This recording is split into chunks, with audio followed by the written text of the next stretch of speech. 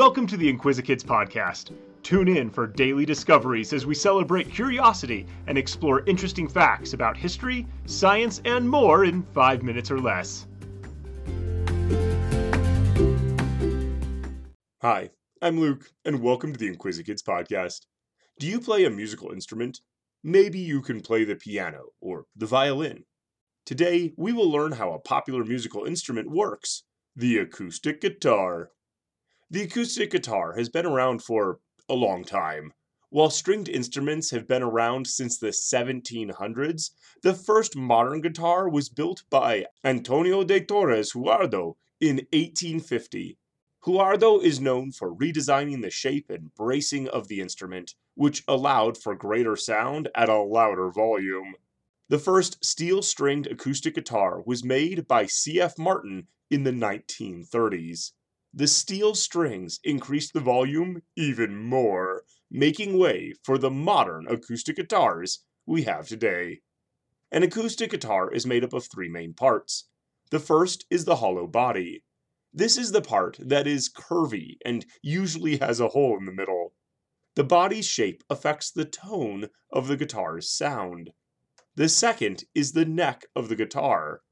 This is the long part that contains the frets, or the little lines that go across that long neck. The last part is the head, which is at the end of the neck, and it holds the tuning pegs. Inside the hollow body is the soundboard. This is a wooden piece that is attached to the front of the inside of the guitar.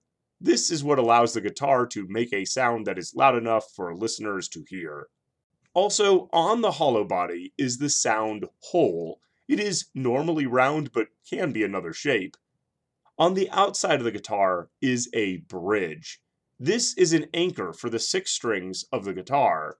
When the string vibrates against the bridge, a sound is made. The sound is amplified by the soundboard inside.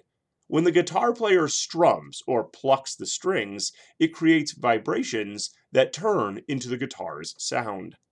To change the tone or note of the guitar, the player presses down on the strings. The pressure changes the length of the string, which changes the vibration rate, which changes the tone. A guitar player knows just where to apply pressure to the string to produce the desired note.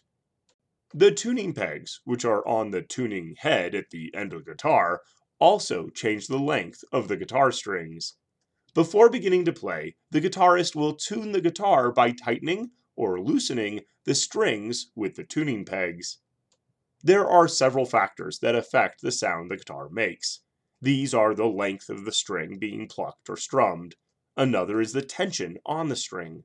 The weight of the string and the springiness of the string also affect the tone. Suppose you have the opportunity to look closely at an acoustic guitar. In that case, you will notice that the strings increase in thickness as they move from the bottom of the guitar to the top. The frets, or the places where the guitar player presses the strings down, are spaced according to the length of the guitar neck. The longer the neck, the farther apart the frets are. Simply put, a guitar makes a sound this way. First, the player strums or plucks a string, causing it to vibrate. The vibrations are transmitted to the soundboard, where it is amplified. Then the sound leaves the guitar through the sound hole. Maybe someday you will be a guitar player, and you will know why the beautiful sounds come from your instrument.